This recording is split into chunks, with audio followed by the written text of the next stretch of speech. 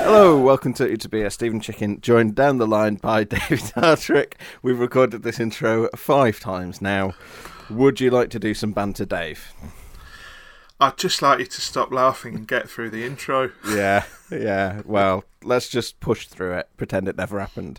Stoke City 4, Huddersfield Town 3. What were your thoughts, Dave? Chaos. I thought it was... I tweeted in the second half at one point, I didn't know if Town were going to win 8-4 or lose 7-3. It was just a really chaotic game, and I don't really mean that in a good way. I think we'll get into the specifics, but I think Liverpool and Leeds would tell you that their philosophy is to try and harness chaos. That was just chaos, I felt. Yeah, sometimes you get games where the ball just seems to be magnetically attracted to the back of the net.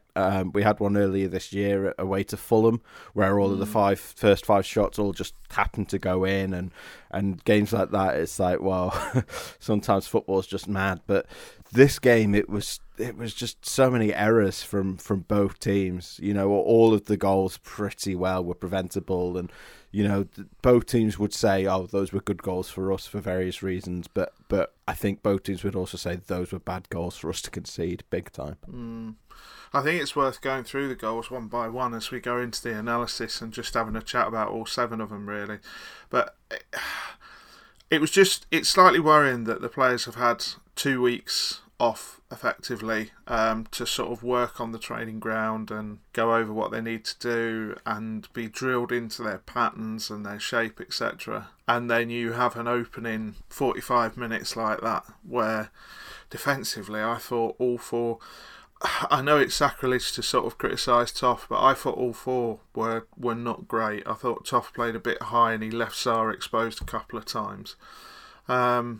But it's all, I mean, they're all like curable problems, but it's a bit of a reminder how much work there is to do, really, more than anything. It's a reminder not to get sort of tricked into thinking that everything is okay. Yeah, I mean, we talked about these defensive issues a few weeks ago, and I asked you then if you were concerned by it, and you said you were more concerned by the lack of chance creation. Do you still hold that view? I do overall, because I think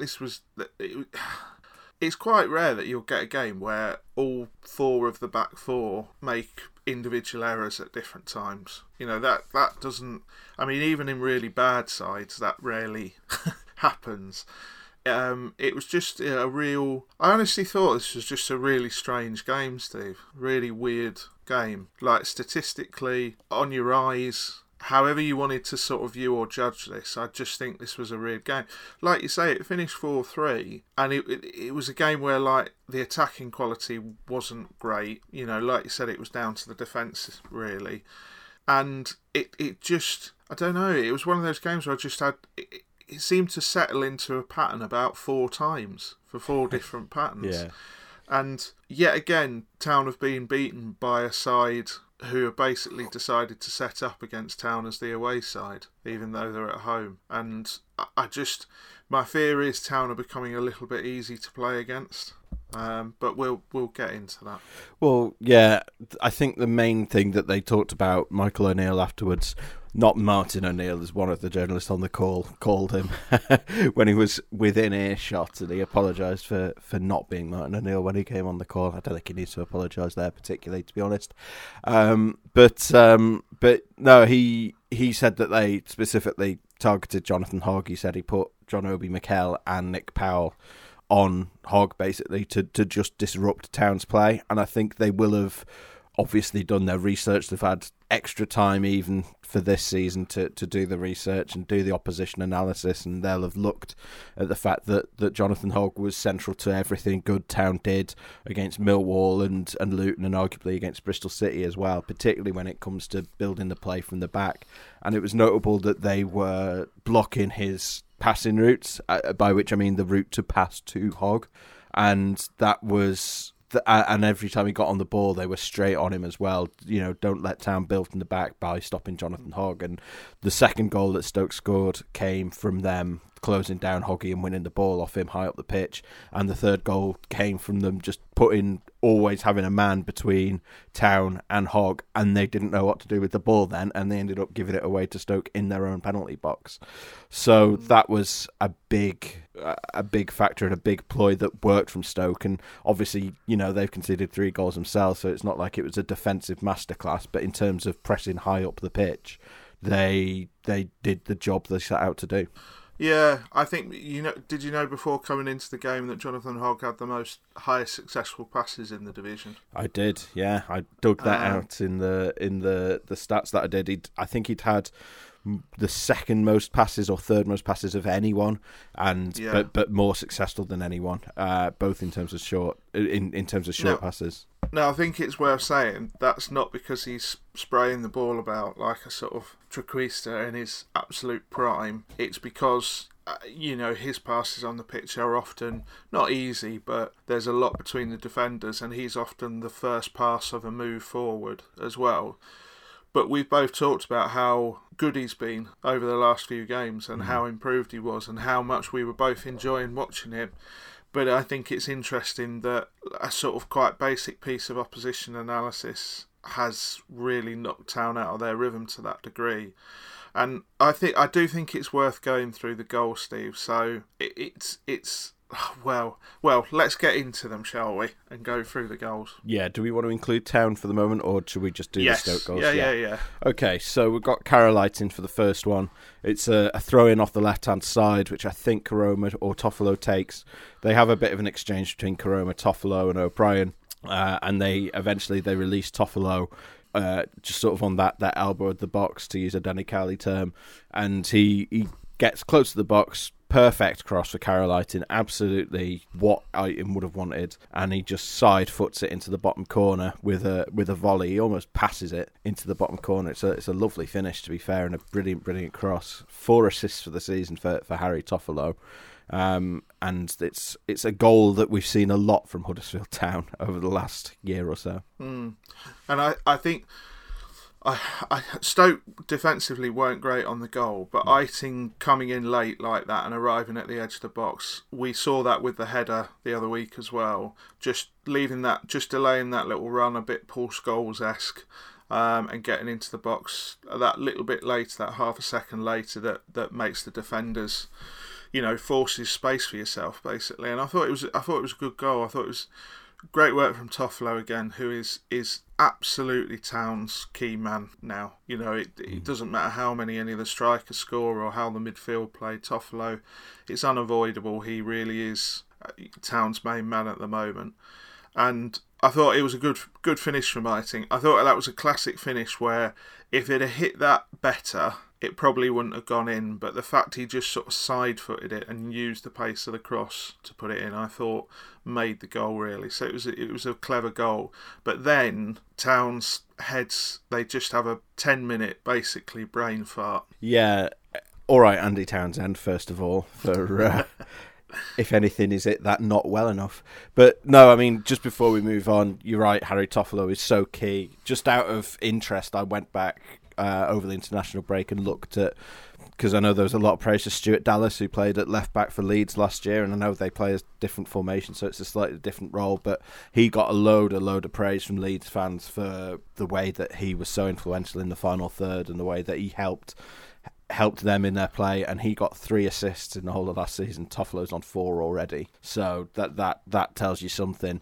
But yeah, I mean, then unfortunately, as we've seen so many times with Huddersfield, this is the 3rd time in 6 games we've seen them go ahead and then end up behind, and it was within 10 minutes, and Tyrese Campbell he got 2 goals at the John Smiths on New Year's Day, and he got 2 goals again here and forced the own goal. So the first one, yeah, it's a set piece, plain and simple, and Town just don't defend it well enough. Carlos Corberan spoke after the game about how they just didn't deal well with second balls at all, and yeah, it's a poor goal to concede, isn't it? Yeah, like, it's worth saying Tyrese Campbell is definitely the player that, like West Ham or Newcastle or someone like that, is going to try and throw 22 million quid at in January. He's really, really good. I mean, he's lower end Premier League. with that in mind, what you can't do is sort of leave a 6-foot gap in the middle of the penalty area from a set piece to, for anyone really to be able to, the ball to drop into, B, for anyone to be able to get to that ball first other than a Town player. And yeah, like I've said it a couple of times over the last couple of weeks, but again, that's a goal where you think probably your manager's looking at that absolutely infuriated, because it's just, that's basic. And I think, like, we're not going to bore people to death by getting into like man marking or zonal marking or how you want to do it. It doesn't matter what system you use, you can't leave a massive gap in the middle of the penalty area. That's like basic. So I would imagine Corberan will be absolutely furious at that goal. Yeah, it was Fraser Campbell's man, and he was touch tight on him as the ball came in, and it was headed back across the box, and in between the ball coming in and it going back across the box, Campbell had sort of gone back towards his own goal, and Fraser Campbell had just had gone back towards his own goal, and Tyrese Campbell had sort of just stayed where he was, and the ball just fell straight to him. He basically steps inside, and in doing so has opened up about 4 feet of space for himself, which is way too easy. Yeah, the second goal, in terms of what the outfielders are doing, I think is probably the most forgivable. Town are just, they're trying to build the play, so a loose ball falls to Lewis O'Brien. He slips it into Carolite, a couple of lovely touches from him to take it down, and he passes it back to Jonathan Hogg, and as soon as he's passing it to Hogg, Nick Powell comes roaring back onto Hoggy and wins the ball. Stephen Fletcher just passes it into Tyrese Campbell, but it's before Town have a chance to even react to him. I think Dehaney and Stearman are both sort of caught on the hop by it, but I mean, Tyrese Campbell is so quick, and it's hard to attach too much blame to them. But Joel Pereira really should save it. It goes between his legs at the near post. Yeah, I think we need to probably have a separate conversation about Pereira, but that's as much as we've just talked about how annoyed Corberan will be with that first goal. Michael O'Neill will be absolutely delighted with that Stoke second, won't he? Because that's basically everything they'd worked on for this game coming to fruition. So the thing about that, you're exactly right, Steve. If you're going to play a certain way, that's going to happen. You are going to get caught a couple of times like that in the season, and it's just whether the other team profits from it. And this time they did. So it's not a great goal to concede on a couple of levels, but at the same time, I think it's you like you said, you almost have to forgive it because of what Town have committed to in terms of playing style and how they want to go forward. This is it. And before we move on to the third goal, which I think would both, well, we'll have a different view on, but someone was asking me, it was someone from the other podcast, the Town Social, the other podcast, not to do them down, was asking me, do I think it is that the goals that they conceded were a failure of Town's style, or were a side effect of the style, and should we really be putting up with it as a result of that? I think that probably that second goal was, but also that was probably the most forgivable goal from a Town perspective, other than the goalkeeper, because that is the opposition doing something really, really well. If that happens to Town 2 or 3 more times over the next 10 games, then yes, that's an issue, because they need to be aware of that. But I think that one was probably the most forgivable, and I would also say that the approach that they're taken has probably still produced more goals for them than it has cost them this season, which is the main thing. And Stoke win that ball in an area. It's not like it's on the penalty spot. Yeah. They win that ball in an area, but that's what I mean about O'Neill being delighted. I would imagine that is almost to, very specifically what they've worked on, that goal this week on the training ground, to catch Town like that. And I think they will have watched a couple of other sides do it as well. But yeah, it's a good question, that, to be perfectly honest with you. I do think the style has brought them more reward than anything else, but there is risk to it. And the problem is that I think at the moment Town is all a balancing act because they're still not getting enough longer term up top. Yeah. So, yeah, it's a good question, that. Yeah. The other podcast has done well there. Yeah, I think as it stands, I think it's too early. For me, it's a game or two too early to lay these issues at the feet of the playing style. And I think, as I say, it's a style that we've seen, particularly in a game where they've scored. Well, one of them was a set piece, but they've scored 2 goals off the back of that playing style.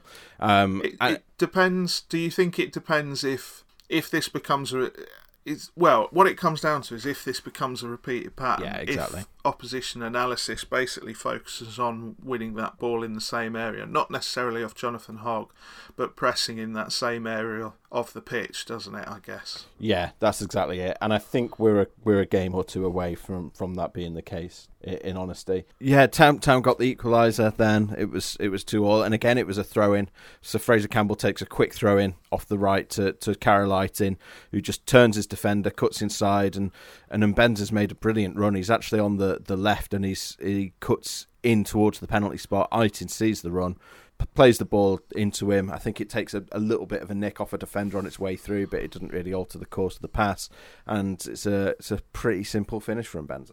Yeah, it's a simple finish, but it's a very good finish. Yes. It's a very good finish. And I think, interestingly as well, that's the sort of finish that he made look simple. And I think you only do things like that when you're confident. Yes. And he was good again, Mbenza. Yeah. Let's give him his due. He was very, very good. If it hadn't been for Eiting's first half, I think Mbenza would have been, for me, undoubtedly man of the match. But I think Eiting pipped him in the end. But yeah, he was good. And I thought, he scored the goal and it was a great finish, but I thought what was interesting was his delivery was much better, in my humble opinion. There's still a way to go. We talked about that gap with his confidence still that needs filling a little bit, but another 2 or 3 games like this, and very, very quickly he's going to become... Town needs something other than Harry Toffolo, and if Mbenza can repeat this form and keep going, he really could be very, very valuable to them in this sort of December, January maelstrom of games. I thought it was really notable in the first half hour or so that Eiting and Mbenza were developing that relationship, because Eiting was going to both sides. To be fair, he was a bit all over the final third, and I don't mean that in a negative way. I mean that in a good way. But he was getting out onto the wings and keeping his face towards goal. I think we often see Alex Pritchard gets in towards the corners of the boxes and then doesn't know what he's doing and ends up coming back on himself, and it slows the play down. Whereas Eiting was sort of keeping his head up, staying towards, keeping face towards goal, and that relationship on the right is really promising, because particularly in Pippa's absence, because Rico De Haney wasn't getting as high up as often and being that attacking threat that Pippa was, I think, just because he's not got the recovery pace that Pippa has, so he was staying back a little bit. But it's been one of our criticisms that Town have not used that right wing enough. Funnily enough, as I say, Mbenza was actually playing on the left just for that phase of play and actually cutting from the left to get onto the pass. But we saw the relationship between him and Eiting really developing in that first half, and that was good to see. They actually, I think because Pippa wasn't playing, they actually used the right wing less than they normally do, which I was surprised to see when I looked at the stats. But then when you look at where they actually did have touches on the right wing, there were far fewer of them sort of in their own third and a lot more of them in the opposition third where they're going to cause trouble. And Mbenza, I can't remember which game it was, I think it was Bristol, we were saying, he made several really, really good runs that his teammates just didn't use, and this was an example of them using that run and they got a goal out of it. I think as a midfielder though, I mean, he's a Dutch midfielder who comes from Ajax, so he's looking to hit space, but he needs players who are actively looking for space. That's the thing. So, yeah, good. Long may that continue, really.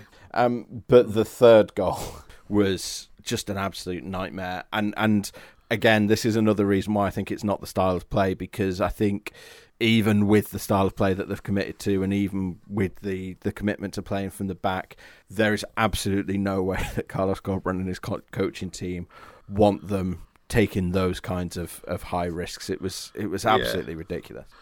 Yeah, like, I know Stearman doesn't cover himself in glory here, but it's basically just like a series of errors, isn't it? And I think it's even in positioning. Nobody gives anybody a proper out ball. Pereira doesn't take the decision to boot it clear, essentially, which I know is the sort of antithesis of what Town want, but every so often you have to.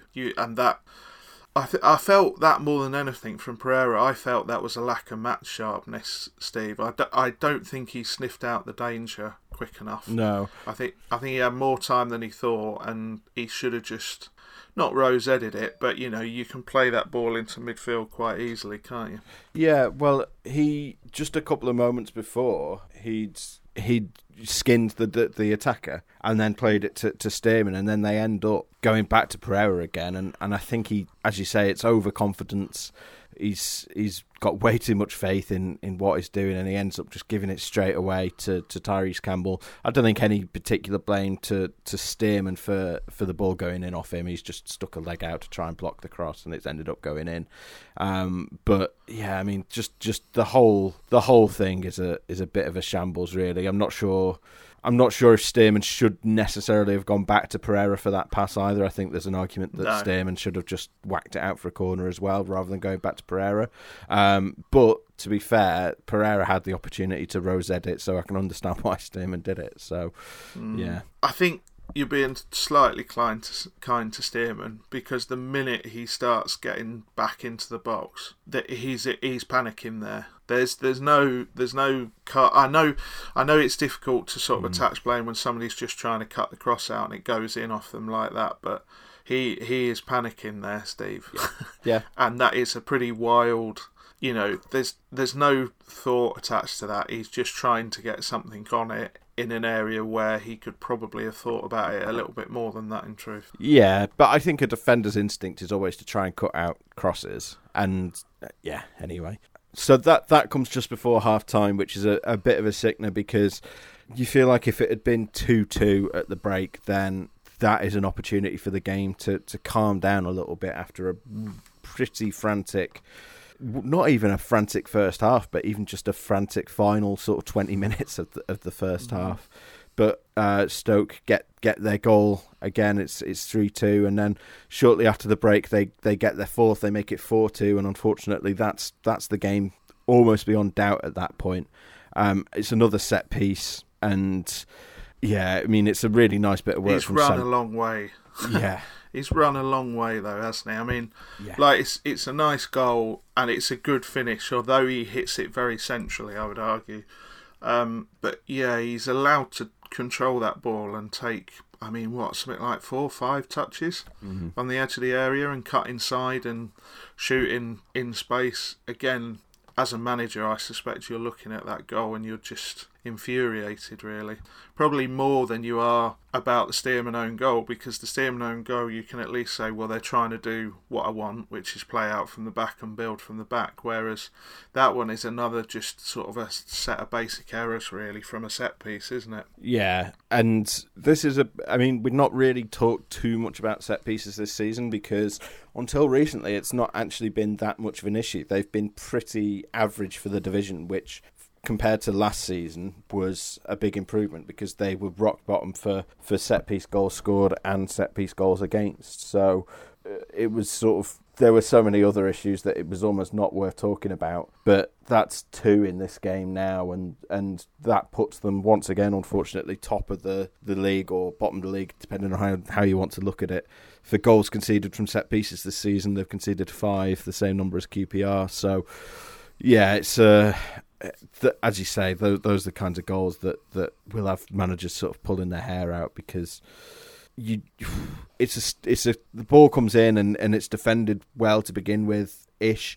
Stearman just sort of hooks it away, it goes up in the air, but then they let Stoke come back at them, and Sam Clucas, he gets past Fraser Campbell, he gets past Jonathan Hogg, and as you say, just belts it into the net before Pereira really knows what's coming. Yeah, and I don't think you can attach, it's one of those goals where you can't attach loads of individual blame to anyone. but collectively you think everybody should have just done better there. And it was such a sickener that for Town, because if you score just before half time, I don't really believe all this nonsense about it's the worst, best time to score / worst possible time to concede. I don't really believe all that, because I think half time is, you can change everything at half time, but conceding just after half time is a bit crap, particularly when you're in that position and it's suddenly 4-2 and you're looking at having to score twice. And I thought the second half then, basically Stoke settled into a pattern which was basically to let Town have the ball and pass it in certain areas and press them where they wanted to, and it was always going to be difficult from that point. But they did get the goal back, which was, if you want to talk about Carlos being mad about a couple of goals, I would have thought O'Neill was absolutely furious about leaving one of the tallest players on the pitch in acres of space to just nod in. Yeah, that was absolutely obscene. Just before we move on quickly there, I think the reason that Klukas ends up completely unmarked is because he's the one who actually took the corner that came in. And then, so when the second ball drops to him, there's no one covering him, no one picks him up at any point. But yeah, that Naby Sarr goal is, weirdly not the tallest player on the pitch on the day, Naby Sarr. But of course, because it's Stoke. Yeah. So Suter is a little bit taller, but yeah, and Ben's a lovely delivery from the left. Great delivery. And yeah, Sarr's just 6 yards out, completely unmarked. He just nods it in. Absolutely there insane. You go. Help yourself, son. Help yourself. Just a ridiculous goal to concede, and so easy for Town. It's good to see Naby Sarr on the score sheet, because as we've talked about, having that big centre back is it's so simple, but it's such a big benefit to you at set pieces. But they won't score an easier set piece goal than that this season. It was nuts. But to go back to your original question about, do I still think the defence is okay and scoring goals is an issue? This second half was a really big indication of where I think the problem lies, which is mad in a game that Town have scored 3 goals in. Don't get me wrong, I understand that, but at the same time, 74% possession in the second half for Town, 8 shots, only 2 on target, and if you're having 74% possession, you have to do a little bit more than basically create one big chance in the half. That's just not enough, because that's an opposition who are deliberately being passive, admittedly, but at the same time, if you're going to be a successful Championship side, you can't have over 70% possession of the football in a half and score only 1 goal, which comes from a set piece after a defensive error leaves your centre-back free to nod it in. And this is where I sort of talk about, I feel like I'm repeating myself, but this is where the fundamentals are still issues there. And it's easy to sort of go in this game, well, Town scored 3 goals, so everything must be getting better. But you look back at the goals and you think, well, yeah, the third was a massive error, really. So they've scored 2 from open play, both Eiting heavily involved in both, who had a really, really good game, but they've got to get so much more of that going, because this game was there for them, Steve, which is crazy to say when it was 4-3, but they could have quite easily at least come away with a point from this game, because as I said, Stoke's whole game plan, particularly when they went 4-2 up, was just to be completely passive. They were barely, Town had 3 times the amount of passes in the half. It's defensively, it was not a good game for Town. I'm not even going to try and pretend that, but at the same time, the same attacking issue was there, which is that all of the ball, all of the time on the ball, loads and loads of passing, still not actually creating big chances. And it's a worry when teams are back into that mode, despite Town playing so much quicker and having more energy and trying to attack a different way. Teams have gone back into how they used to defend against Town, which is to say, okay, well, you have the ball. Yeah, even playing at home, and even if they're sort of up as a playoff challenger. So yeah, I think there's a lot of truth in that, and the Rotherham and Luton games and Birmingham games, and this game, they've had 2 points out of them combined, out of those 4 games combined. So I think there's a lot of truth in what you're saying, to be honest. They did try and go 3-5-2 to try and change it. They got Danny Ward on alongside Fraser Campbell, but again, it didn't really change very much. They had Mbenza as a wing back, they had Toffolo as another wing back, but they also, I mean, he made 2 changes in the 88th minute. I mean, it's far too late by then, isn't it? Yeah, it is. Like, you could see as the minutes were ticking by in that game that there was a need to change it on about 65 minutes.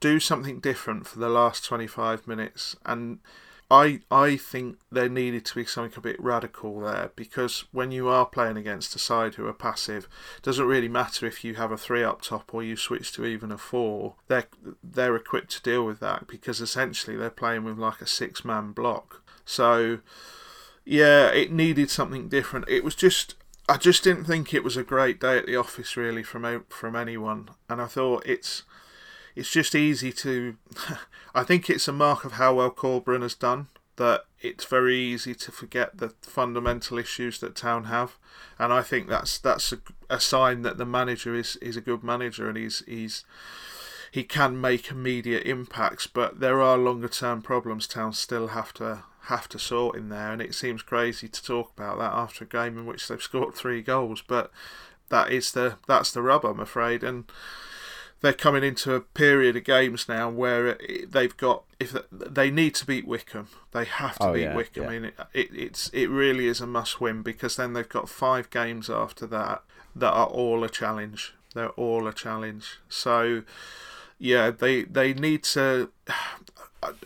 I'm not saying they deserve something out of the game on Saturday, because I think just because you have the ball a lot, that doesn't mean you deserve something out of the game. But I think they will look back on that game and think we should have had something out of it. Yeah, well, when it's stupid errors like that, yeah, you can't really make the argument that you deserved it, because you've taken it away from yourself, really. But yeah, I would agree. I mean, Stoke were, I think, beatable.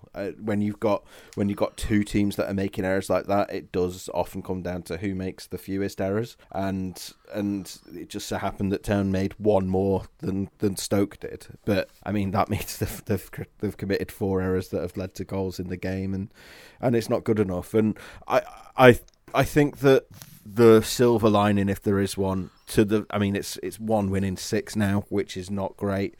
I think the silver lining is that those defensive issues are still fixable, because I think it's easier to coach a team that's a good attacking unit to defend better than it is to try and, as Danny Cowley found last year, try and do the other way around and coach a quite a well drilled defensive unit into then becoming an attacking side.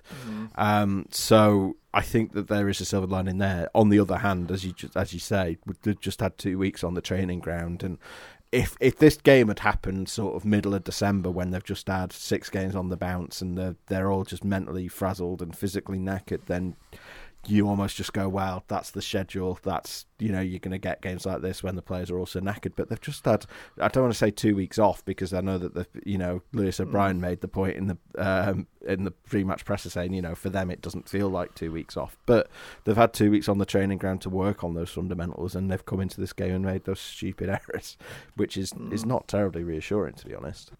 No, it's not. It's not. But at the same time, I think we have to be careful, because we've both been fairly negative with the game, and I think there's no other way we could have been. But the fundamentals, sorting fundamental issues out, doesn't happen overnight. It doesn't happen in 10 games. It doesn't even happen in half a season, really.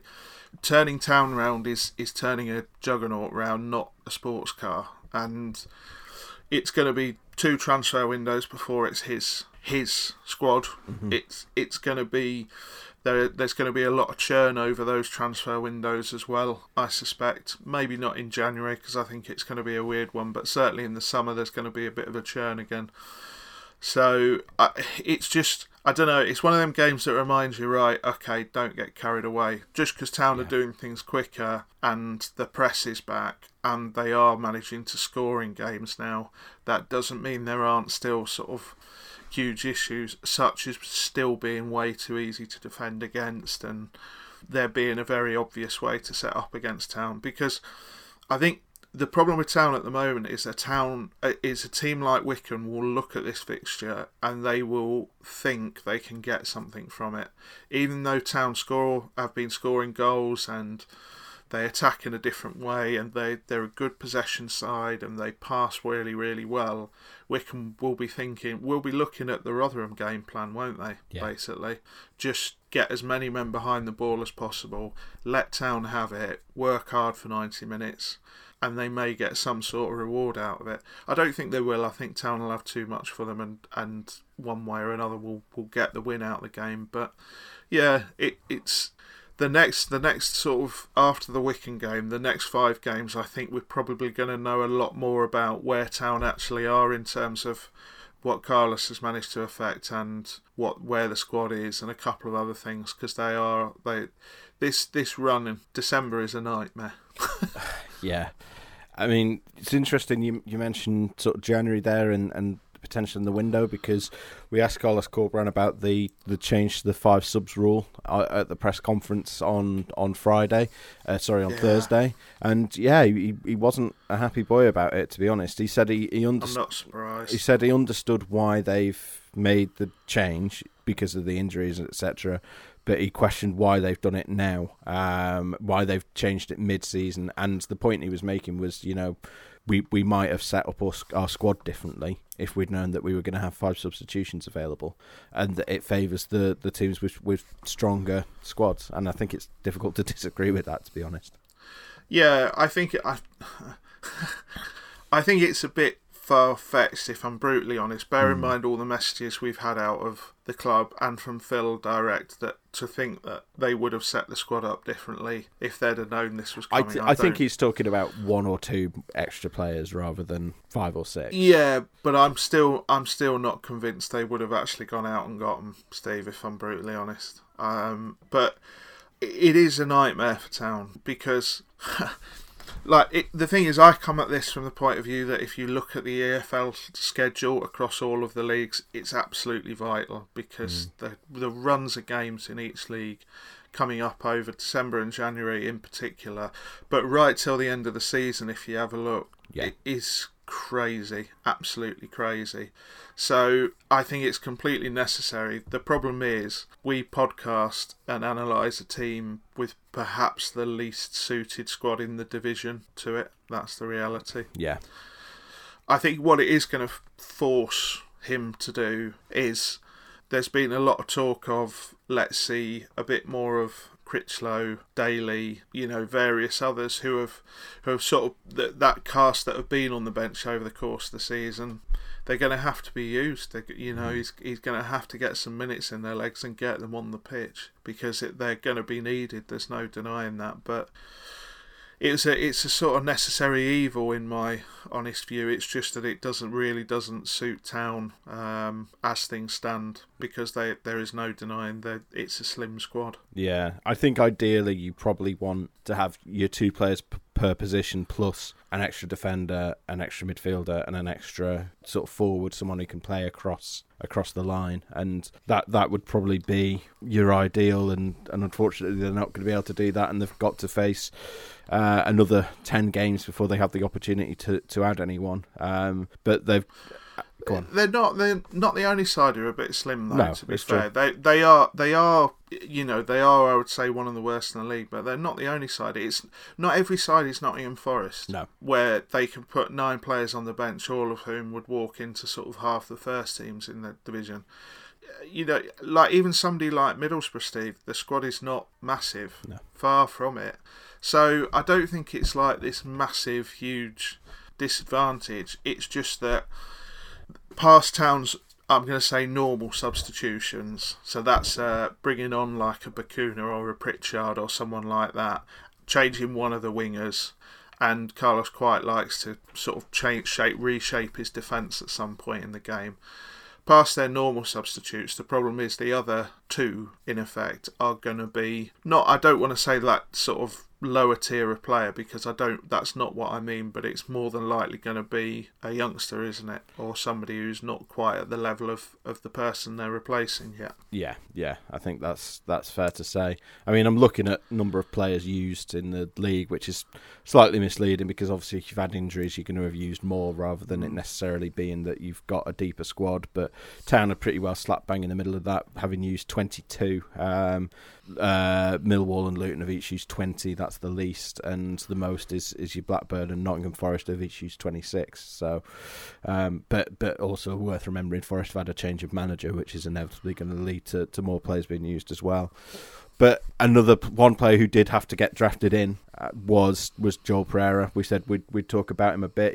He came in on loan from Manchester United in pre-season, and he was brought in just to be the backup, basically, because Ryan Schofield had broken his thumb, so they needed someone to sit on the bench behind Ben Hamer.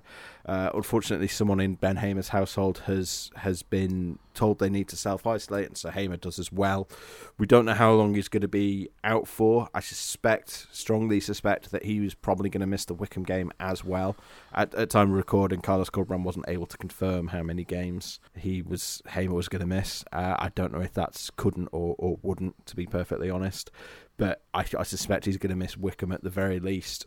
He picked Joel Pereira basically just because Ryan Schofield's not had too much time on the training pitch and not too many minutes. He's played 45 minutes for the B team, where he felt his thumb again, so he went off at the break, and then he played 60 minutes for an underage, I think it was the under 18s or the under 19s, and that's all the time he has had. So he felt that Pereira, having had more time on the training pitch, was the man for the job. But yeah, it was a debut to forget is a term I've used about 5 times in my reports over the weekend. Yeah, it's a bit of a Roy of the Rovers phrase, that, as well. Is it really? The young man's had a debut to forget. Is that someone in the crowd? A speech bubble from the crowd. What would they do for Roy of the Rovers now without the crowd there? How are they going to tell their stories in an empty stadium? Well, I'll let you know when I read those issues. Lovely. Because I am up to date. Thank you very much. But anyway, I don't think it was quite... It's that classic thing with goalkeepers. If they make errors that lead to goals, they're going to get absolutely slaughtered. He should have done better on the one that went through his legs. There was no denying he had chance to clear, I mean, arguably twice on Stearman's own goal.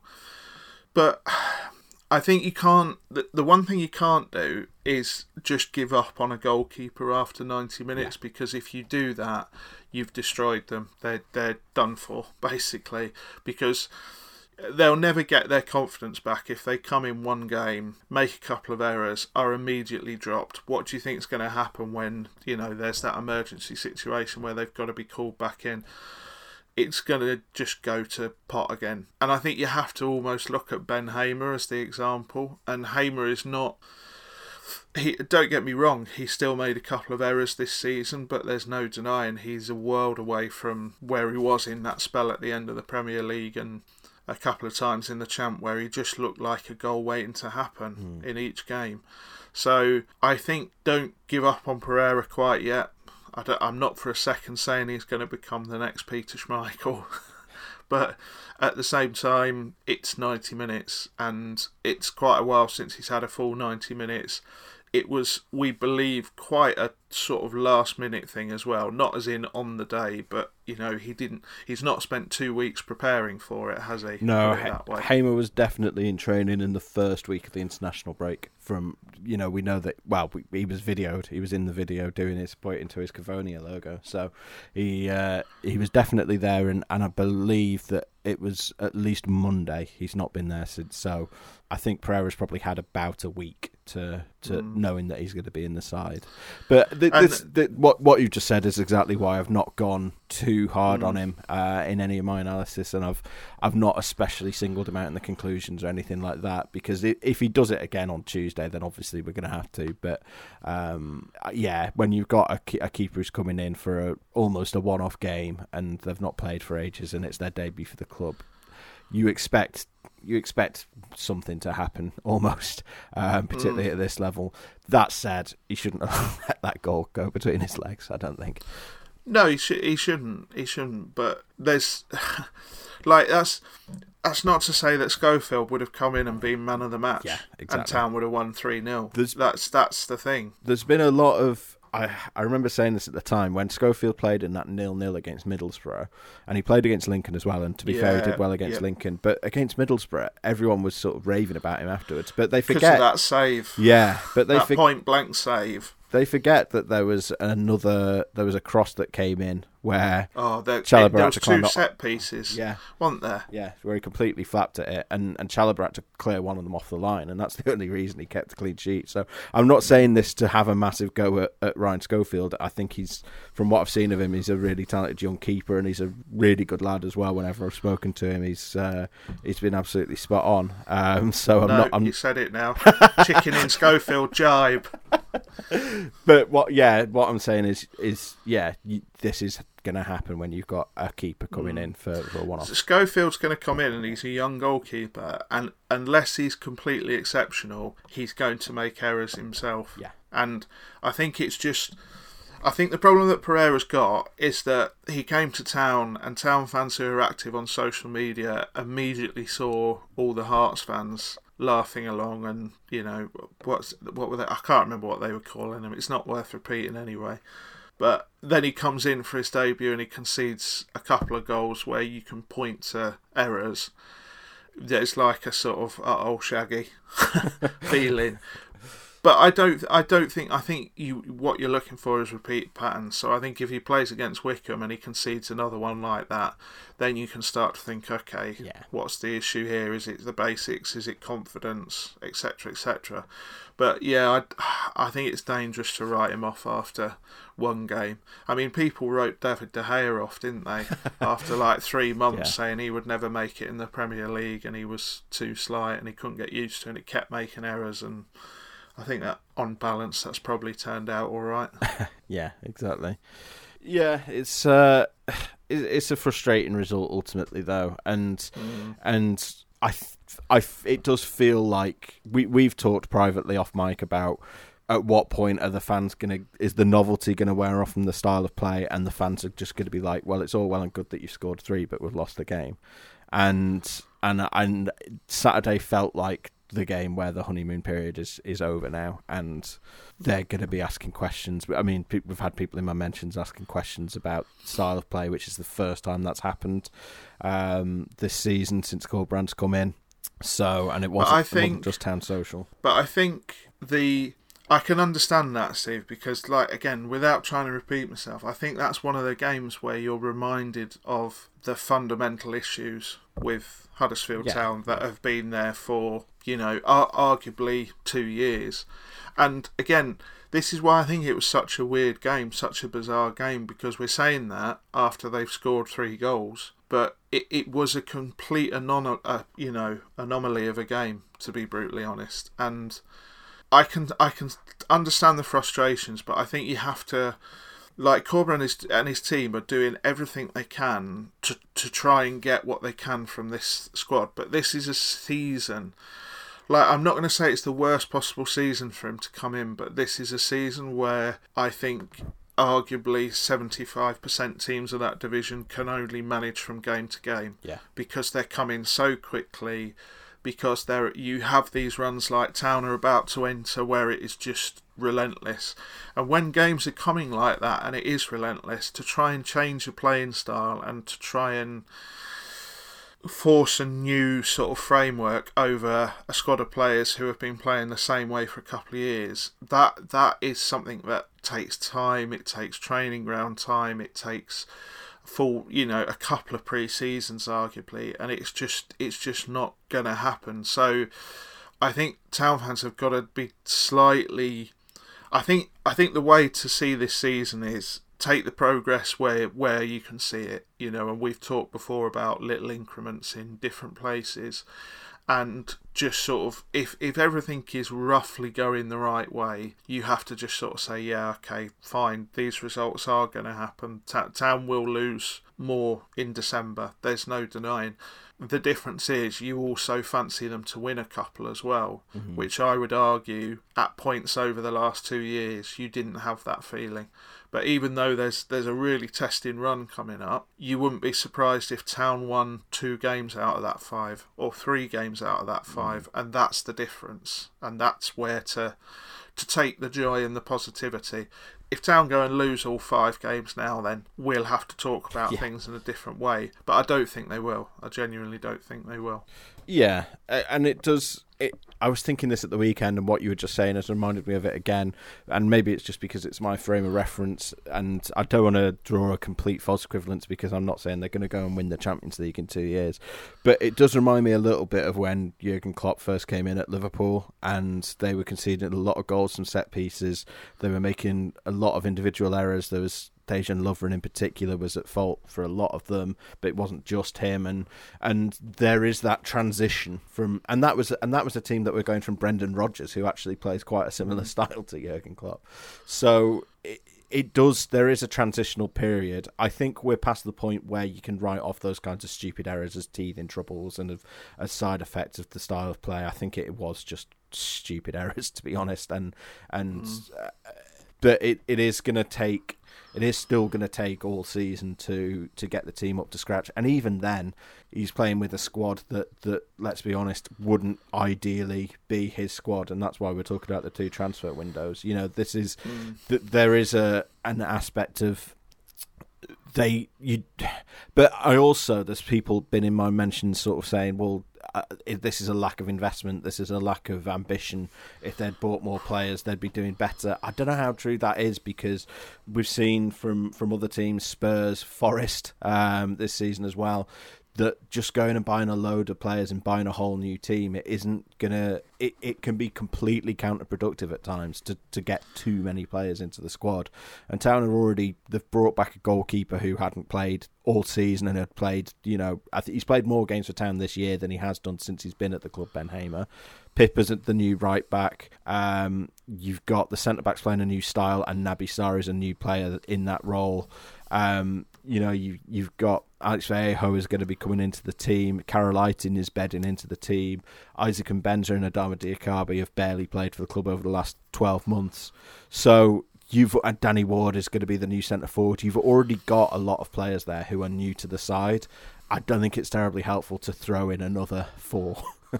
No, and bear in mind that there would have been Rolando Aarons, which was just completely went wrong, and we still think he will come in very early in January potentially. I don't think these are issues that you just throw players at. I really don't, and I think the difference was last January, Town needed to throw players at it because, like, the squad after the Premier League and after the start with Jan was so far down on its bum. It literally needed an injection of personality. It needed some different faces at the training ground. It needed a different vibe in the dressing room. And they went and got Smith Rowe and Andy King and Stearman, and they did throw players at it. I don't think this was the summer to do that, because as you've just very eloquently explained, it's not. When you're trying to sort of change the entire footballing culture of a football club, it's not just a case of, right, take out these 22 players and give me 22 more. It doesn't work like that. And I don't think, my gut feeling is, I don't think Town fans are going to get this radical investment they think they will in January. I think they might get Aarons, and I suspect that might be it, if I'm brutally honest.